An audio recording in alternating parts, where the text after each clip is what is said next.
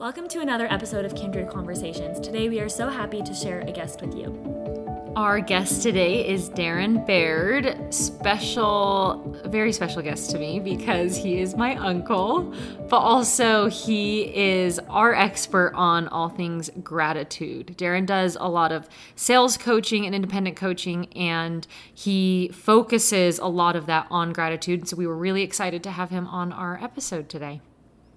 Okay, Darren, thank you so much for being willing to come on the podcast and do this with us today. Oh, I'm so grateful to be here. Thank you for inviting me. Of course. I feel like this just goes in perfectly with our topic today, but we start every episode with a moment of gratitude.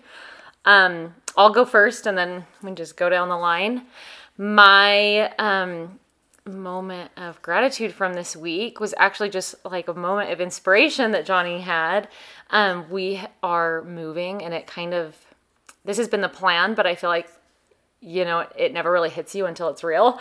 Anyway, so all of a sudden, now that it's actually happening, now that we sold our house and we have to move, I've started getting really stressed about packing everything up and getting ready to go. And Johnny just had this moment of inspiration and asked a cousin of his to come out for the next couple of weeks to nanny our boys, basically be with our boys all day long so that I can pack before we go. And honestly, that has taken the biggest weight off my shoulders. And I'm so grateful. I'm grateful that we have family that's willing to do that. Grateful that Johnny was thinking about me and how I was going to get this all done. Just because he's working all day, so he's not able to pack. Anyway, just the way everything fell into place, I've been really grateful for it. That's so good. Yeah. Darren, do you want to go? Yeah. The very first thing I thought of when you said, hey, take a few minutes and think about gratitude is I just thought about family. I just think that family is really kind of the place that we very frequently get rescued, Sometimes we don't really rely on them, and sometimes, particularly for me, I'm very close-knit with my immediate family, but sometimes that extended family, I'm more present to my immediate family, and it's just really great to know that we've got people we can rely on. So I think it was really funny that was your moment of gratitude as well. I think it's interesting. So I just am super grateful for family. I'm grateful for people who jump in and are willing to help when we are in times of crisis, and that's always family that I turn to. So that was my thought. I love that. That's perfect. And relatable. Yes. And I'm laughing because we totally have a theme because I am grateful this week. We just got to go to an extended family reunion on my mom's side. So it was all of my cousins and aunts and uncles.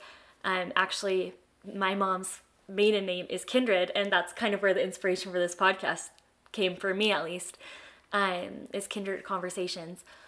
But we got to go out to the lake with them and just really spend that time. And I didn't get to grow up around very many of them, but it was so good to just be together and watch my young cousins play with Miles, and just to see that bond that is so there, and to know these people that I love so much are always there for us. It was just a really special reunion, and I'm so grateful for it. So I love that that's what we are all feeling so thankful for this I week. know, that was a perfect theme.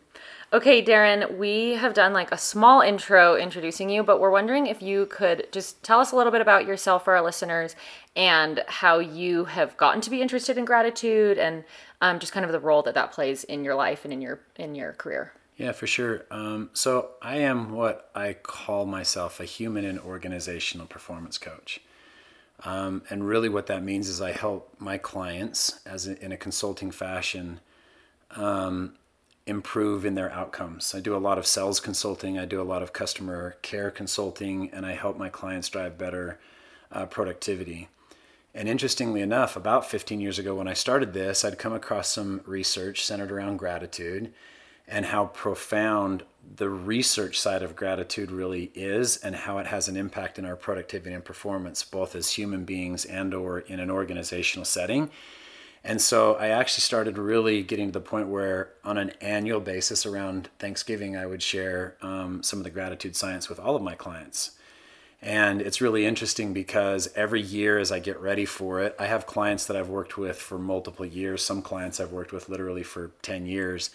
So they've heard me do my gratitude science delivery for 10 years. So I always kind of try to do new research each year, kind of try to find new studies. And I have clients come back to me with, as much as I help them literally drive tangible increases in income, drive better results from a standpoint of, customer satisfaction and outcomes and results. One of the most common things that they come back to me and say is like, this is our favorite conversation every single year. And so it's been really fun. It's been a passion of mine. We found ways to incorporate it in our family. I always deliver it with my clients. And so that's kind of what I do and how I got engaged in the concepts and ideas of gratitude. And so it's fascinating and it's really fun stuff. So you mentioned the effects of gratitude. Will you tell us about those? Yeah. So interestingly enough, roughly now, about 14, 15 years ago, there were two researchers who really kind of jumped into the science of gratitude.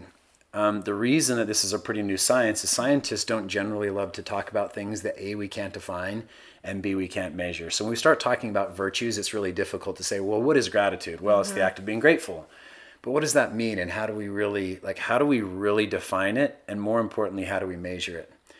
So there were two researchers by the name of Dr. Robert Emmons and Michael McCullough who actually started really getting engaged in how do we stimulate mental well-being. Ever since human beings have started walking on the planet, we've talked about how do we deal with mental illness.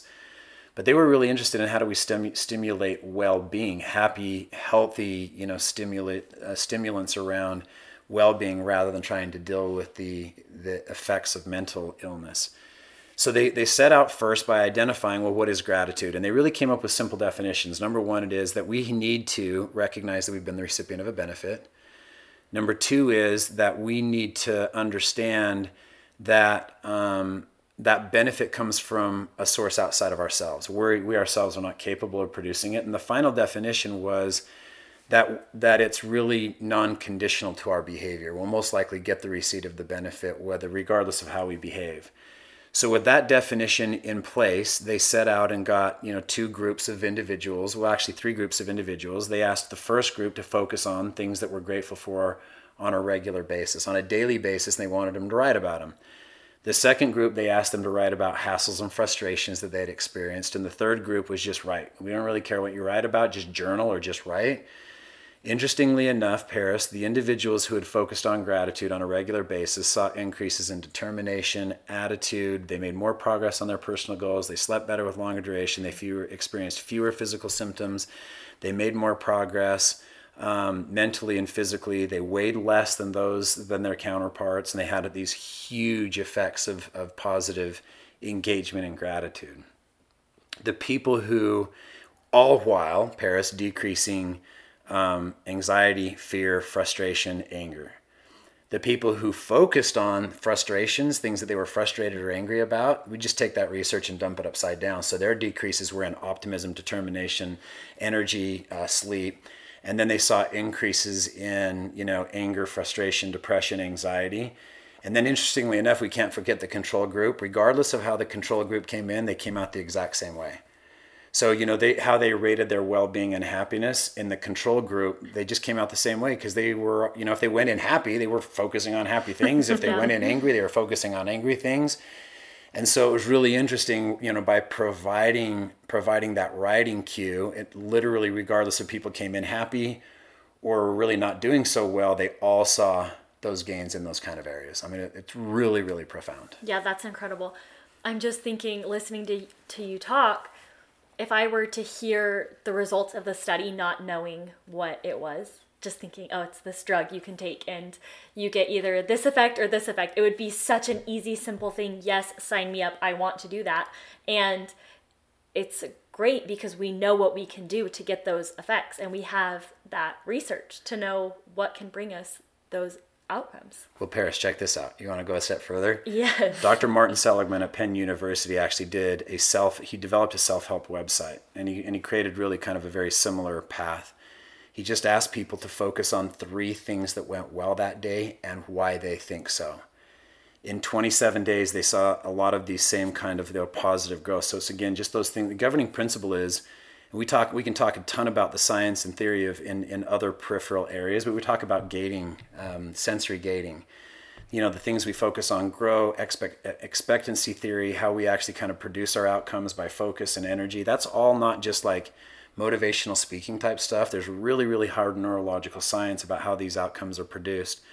So Dr. Martin Seligman at Penn University had done this study, and he said people who focused on a regular daily basis 3 things that went well that day and why they think so, saw all of these same increases. Now here's the crazy thing, Paris, is that Dr. Martin Seligman said that it was, and I apologize because I really should have been a little bit more ready to state hard statistics, but I think I'm 99% sure that it was 78% of the participants saw what Dr. Seligman put this in, quotes, open quote, saw a significant increase in their mental health, less depression, less frustration, less anger. And then Dr. Seligman said this: these are the exact same outcomes we would expect from drug and or psychotherapy, but those people who practice practice those kinds of executions in the positive, state of mental, their effects lasted longer.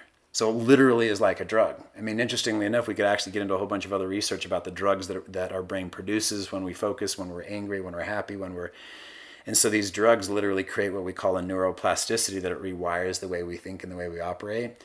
So it actually has the same effect of drug and or psychotherapy in so many cases, and the effects last longer because we're actually rewiring the brain to focus that way. So it's fascinating. That is so incredible. Fascinating.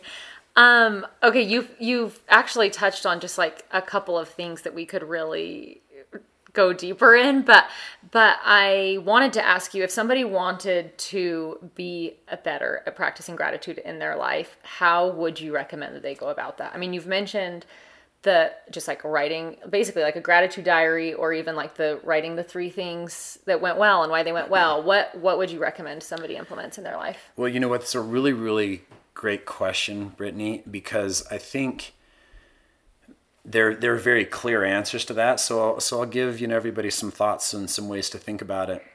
But part of what we know is that gratitude is literally like a muscle, that when we exercise it, it strengthens. But if we go latent and we don't go to the gym, that same muscle starts to experience atrophy, and we fall back on the original, neurological wirings of frustration or anger or whatever it may be. So we're literally talking about a neuroplastic, change in the way we operate and the way we think. So we literally see things differently. We operate differently. We behave then differently. And particularly, there are several things. But Can I stop you right there? Actually, I just want to ask a side question as you're saying this, because I don't want to forget it. Would you say then that in terms of practicing gratitude, it can kind of be a fake it till you make it thing? Oh, unquestionably. And, Okay. and I love the fact that you said that, because again, it takes a little while to actually start really kind of creating that change in the way we operate and we think. Super, super common. So I'll tell you some of the very clear scientific elements that all of the researchers would suggest as gratitude exercises, and then Okay. I'm going to come back to hit on that little thought. So Okay. I generally, when I talk about with my clients ways that they can exercise gratitude, there's really 4 things that I focus on that comes a lot from the research. Number 1 is what we call literally writing in a gratitude journal. So I encourage my clients to have a space and a place that's literally a gratitude journal. Not a journal that you write in daily events or whatever, because we talked about that control group. This is literally a focused journal that they can write in, and it's a gratitude journal. And literally they spend, time thinking about things they're grateful for and journaling. So it's a gratitude journal. So most every scientific study has a gratitude journal aspect to it, where they start that way. So it's like, hey, participants of the study, have a gratitude journal, and they usually start with 21 to 28 days of just on a daily basis focus on this thing. So it's a gratitude journal. Okay. So literally you're just taking time and you're just writing I'm grateful for, and you're making a list. Keep Okay. in mind the definition that we started with, right? It's like you're a recipient of a benefit, comes from a source outside of yourself, and you conditionally are not necessarily able to produce that outcome. So a gratitude journal is one. Another is that we learn to verbalize our gratitude more frequently. And interestingly enough, I had come across an article not very long ago where there was a guy who had talked about, ways to, be more productive and more happy. And he literally came back and referenced the Emmons and McCullough research.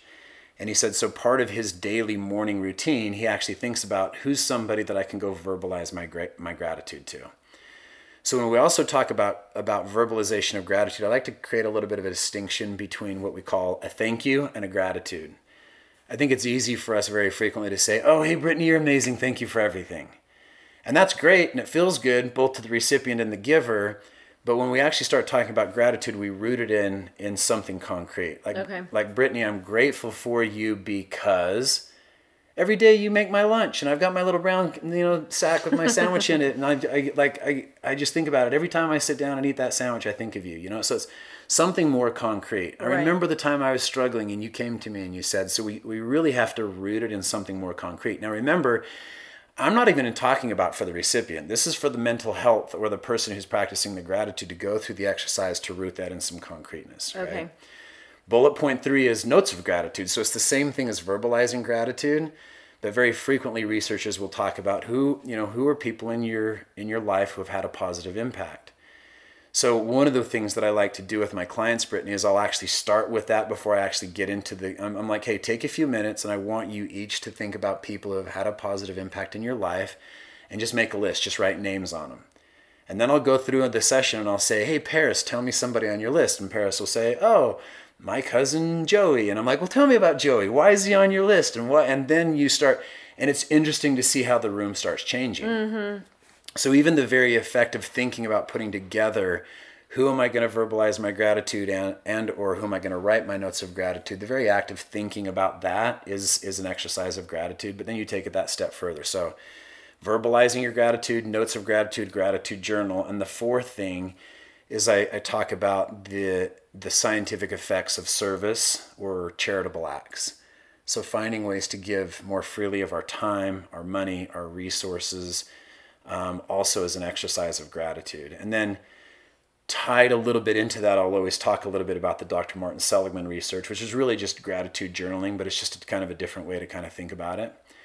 So those are 4 exercises that I generally will recommend to my clients. But then, Brittany, I always tell them, I'm like, you got to find your thing because you have to go to the gym every day. Right. So you might be able to say, hey, I'm going to gratitude journal and I'm going to do that for a while. But you might noticing that maybe it doesn't have the same effect for you. So get outside and actually start going and doing service or start getting out and start doing something, right?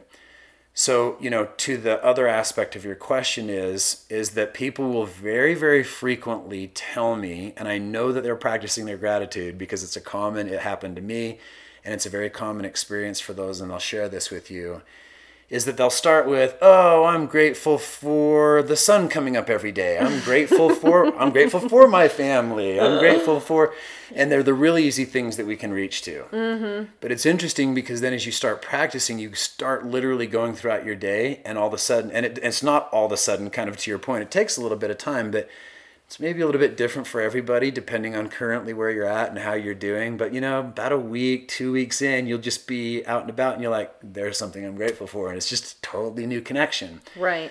So it very much is about getting to that neurological rewiring through the exercise. Because if you expect to go to the gym and, weigh 15 pounds less and, be able to, lift 20 pounds more by doing it one time, well, we're all set up for a lot of disappointment. Right. So.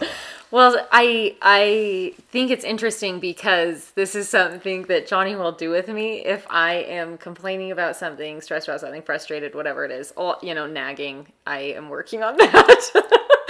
But he'll be like, okay, now say 3 nice things about it. Or like, now say 3 things that you appreciate about me. Or now, whatever it is.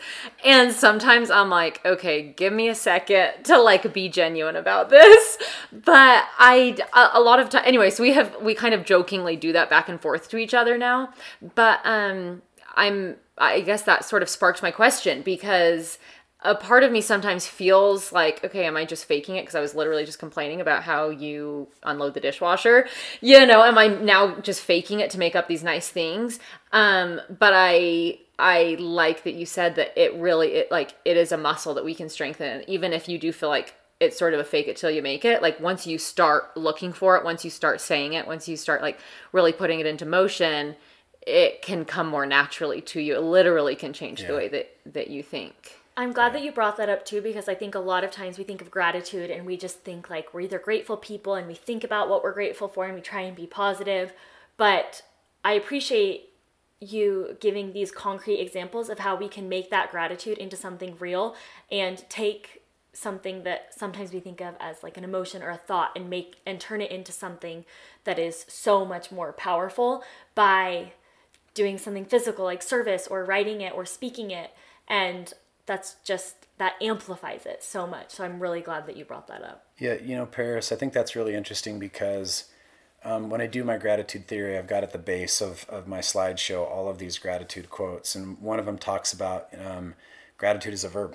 We have to put it into action. I think we still are putting it into action, but it's probably the most confined is the gratitude journal. But we're still putting it into action. We're expressing it. And so it's interesting. And by the way, as well, and this is, I think, important for everybody who listens to this, that, quick disclaimer, if you're currently seeing a psychologist or you're, on medication, like don't self-medicate, have a conversation with your doctor. But Paris, we know that from a standpoint of our hereditary, so much of our mental health is about 50% of our mental health is hereditary. So there are people who are more naturally disposed to, I'm just kind of a happy, grateful person. Or I generally literally wake up on the wrong side of the bed every day and I'm kind of angry at the world. But the other great relief to this is that all of the research shows us that with proactive effort, we can improve. We can create more naturally happy dispositions for ourselves regardless of where we're at. And we don't have to keep ourselves in that box of, I'm just not an upbeat, peppy person like some people. You can realize that if I want to be a happier person, that is something that I can work on and I can improve. And my circumstances don't necessarily have to change, but I can be more grateful for what I do have, and that will make me a happier person. Yes, and here's an interesting thing too, that I think this is interesting. I mean, because again, I've studied this and I've worked at this for so long that I literally used to say, and kind of really kind of blunt ways, like happiness is a choice. And then it dawned on me at some point, Paris, that happiness isn't the choice. Your choice is to whether you want to actually go to the gym. That's your choice. And then the outcome with practice and time, Brittany, like you said, it doesn't happen immediately, but with practice and time, we actually start to improve. That's your choice that you get. Mm-hmm. Because again, I think it's doing a lot of people, ourselves and a lot of people, a disservice to say, well, happiness is a choice. And it is, but there are choices that have to precede that. Your choice is, just like you said, Paris, is I have the choice and the opportunity to practice this. And I know that over a period of time, all of the research shows me that I can be better off than I currently am. That's such a great point. So I think that that's always really, really... So I stopped saying that happiness is a choice. I started saying that your choice is you get to go to the gym. You can choose to practice or not. That's your choice. That's perfect. And there's so much power in that. And I think it also takes off so much pressure of having to choose to be happy, because you can choose to do the things that will make you happier, rather than just expecting an immediate outcome. Yes. Well, and sometimes I just want to be mad for a little while too, right? Yeah, I can appreciate that.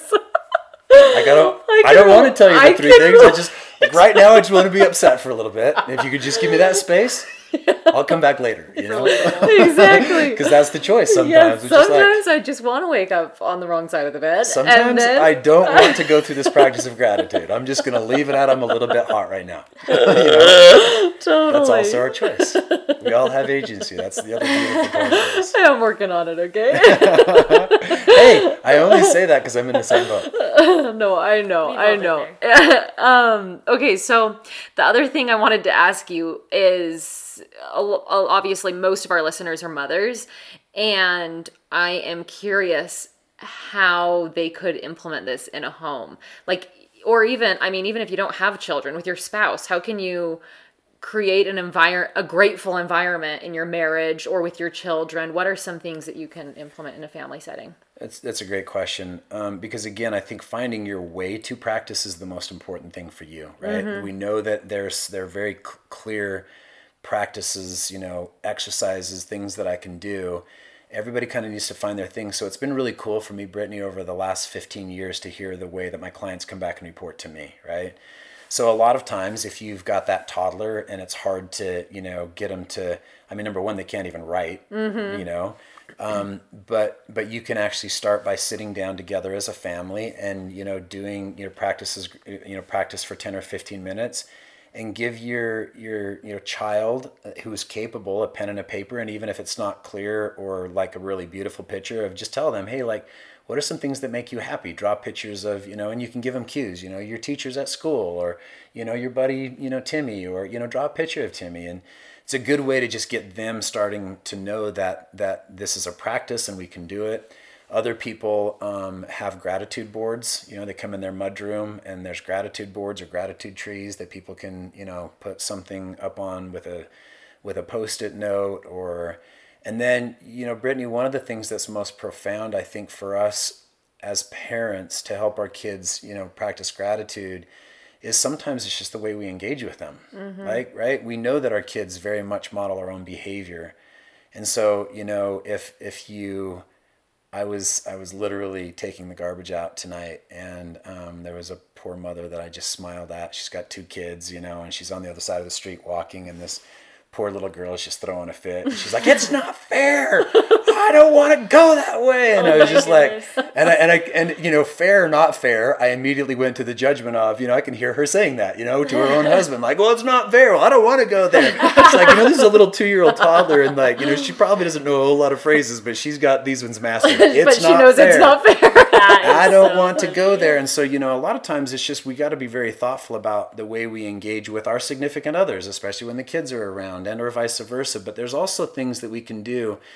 I try really, really hard, Brittany, that when I come back into the environment for my own kids at the end of the day or whatever, and I walk into the environment, one of the things that I actually start with very frequently is I'll come in and I'll tell my kids how much I love them, rather than gripe about, the traffic was horrible and I can't believe this and I can't believe that. And I'll be very intentional about when I come back to my environment, and I'll look at my kids and I'll say, "Hey, I missed you. How are you doing?" And more importantly, I love the question of, what was the best part of your day? Mm-hmm. And it instantly changes the engagement, right? So there are little simple things like that we have to be conscious and aware. And we're always teaching and we're always modeling, even for our significant others, right? It's easy for me. Any of your listeners ever listen to any Brene Brown? She talks about, sometimes the very most comfortable people to hang out with are the people who are going to listen to us complain and empathize with us. And she talked about, going to a friend's house and there was a cross-stitch pillow that, had said something to that effect. And she said, I literally laughed out loud because it was so true. And it's funny and it's comfortable, but those are, long-term not really the best friends, because then you start wondering, how do they talk about me when I'm not, you eventually all arrive there, right? It's so easy to gripe about our friend who's not here.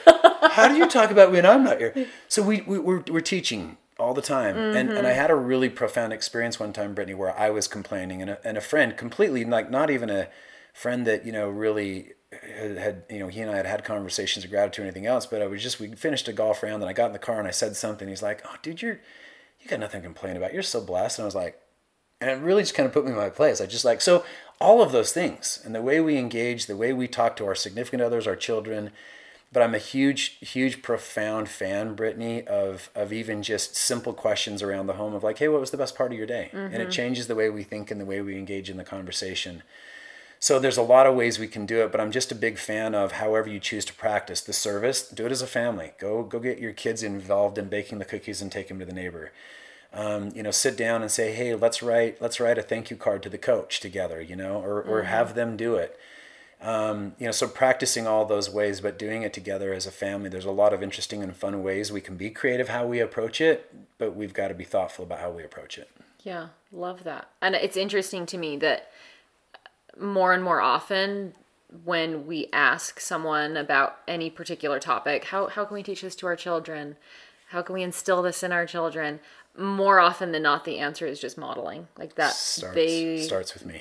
It's so interesting. Yes. And honestly, a little scary, right? Like that's a little bit scary, but also really empowering to think that we do have so much influence in their thought patterns and processes. You may or may not know this person, Brittany, but I was with somebody one day. And this person, literally referenced their 2 kids by name and said, "So-and-so and so-and-so are so bitter. I don't know what their deal is." And I was like, wow, that just happened. I'm like, yeah, that's weird. I don't know where they get it. That's crazy. Where could they have learned that? Yeah. And so sometimes it's a good time to like check ourselves before we wreck ourselves, right? Totally. Yeah, no, this is really making me think, because my oldest is 2 right now. My oldest and only is 2 right now. And it makes me think, how am I doing this? It makes me do a self-evaluation of me with my husband. How am I talking to him? How am I even asking him? He's going to get home from a work trip today. How am I going to ask him about that trip? Am I going to lead him into a place of gratitude? And is that going to be the way that the conversation comes? Or are we immediately going to go into the downsides of it? And so I really appreciate you just mentioning even just the phrasing of the question to turn the conversation into something that allows you to see more gratitude.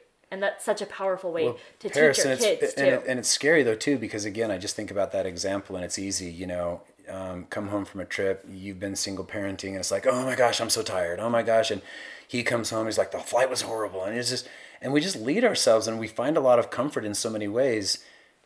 And people are listening and we're teaching ourselves. And so it really does start with ourselves. And it was Mother Teresa who shared the quote of be the change you want to see in the world. Yeah. So it starts with us and it's a common theme. Well, and it's interesting because we do find comfort in complaining to one another. That's a way I think that, we bond, and it's easy and comfortable, but it doesn't make us happy and it doesn't really grow those friendships. When I think about the people that I love to spend time around, they're people that I leave and I feel energized and I feel grateful and I feel happier about my life because I was influenced by their gratitude and their positive outlook. Even though really it's powerful. So tempting to sometimes just get caught in that negative cycle. Yeah. I think especially as moms, we can do that sometimes because we're all exhausted. We're all dealing with tantrums. Like there are so many things that we can kind of connect on that aren't the best. And I think sometimes that feels really bonding that we're all going through it. But what we're also all going through is that these sweet little humans need us and we get that connection and we can focus more on that and uplift our friends and our communities more. Totally. I think it's a balance. It's for sure a balance. Well, in Paris, think even about literal, like when we start talking about the science of evolution, we know that 50% of our happiness is predicated on our hereditary. But if you actually work diligently at finding new neuroplastic pathways and you start to evolve, what are the genes that you're actually passing on? Like even start there, right? Like this is like pretty really complex, really interesting, fun stuff. And we really realize, and again, one of the things, Paris, that I hear frequently is that people will say, well, yeah, I am faking it. It's not true because I am frustrated and I am bothered right now. And we just say, hey, look, and that's okay. We all experience emotions. And the researchers are very clear too about that this isn't like silly rose-colored, views of world and life, that we all experience emotions, but again, we get to choose how we're going to respond to any given situation. And it takes practice. I'm so frequently reminded of yoga, which I'm a very infrequent and not very frequent practicer. And then if I ever go to a yoga class, I'm like, how can that person do this? That's silly. That's crazy. How can they do that? And I'm like, and you'll hear them frequently say, practice regular. Practice weekly, practice daily, practice, and we start gaining these new skills. And so it requires time and patience, and it requires a little bit of effort, but it's okay to experience emotions. That's not what this is about. And it's okay, and the researchers say it's not about putting on, rose-colored glasses and being blind to reality. So it's about finding the balance, and we get to choose how we're going to react to every situation. Yeah. Such a great thought. Yeah, and I have to add to that too that since Paris and I have started, we wanted to start every episode with something, just like a common theme that we could have at the beginning of every episode, a little intro, kind of a get to know you, that would sort of weave our episodes together. And we thought about it a little bit, and I am so glad that we have done a moment of gratitude, because both Paris and I have commented on how interesting it is that as we have done that, especially on the days we know we're recording, we are looking. I mean, it happens and all of a sudden I'm like, oh, I'm totally looking for something to be grateful for when I wouldn't have necessarily spent that time doing that before. Anyway, it's been really interesting to honestly see what you're talking about in just like one very small way, right? Like we do one small moment of gratitude every time we record. And even that has made a difference, I feel like, for me. It's really, it's cool because Yeah. it really does. It changes what we start looking for even. Totally. Yes. It's really neat. Yes, I agree. Thanks for sharing. Yeah. Well, Darren, Paris, do you have any other questions? No, I was just going to say I'm so inspired. Thank I you. know. Do you have anything else you want to add before we finish? Geez, I could go, like, we should just do 7 more episodes. Please. Because, Please. because Kindred after, Conversations with Darren. Yeah. We're going to just add it into the title. after 15 years, there's just so many other things. But I mean, it just at the end of the day, I think it's great. I'm such a huge fan of Kindred Conversations and what you guys do and empowering people to be in control. And this is a great place to just really be thoughtful and to start working at it. And I think we've definitely given everybody enough to think a little bit about. Totally. But, so yeah, I mean, it was super, super fun. It was great. I'm grateful to have you guys engage me in some of your conversation because I'm a huge fan. You guys are all stars. Thank you so much. We're grateful you're here. Yeah, we Thank are. you. We are so grateful that Darren took time out of his busy schedule to share the wisdom that he has obviously shared so many times before with us and all of our listeners. Thank you so much for tuning into this episode. If you enjoyed this episode of Kindred Conversations, it would mean so much to us if you would leave us a rating and a review on your Apple Podcast app. Also, you can join in the conversation at kindred_conversations on Instagram.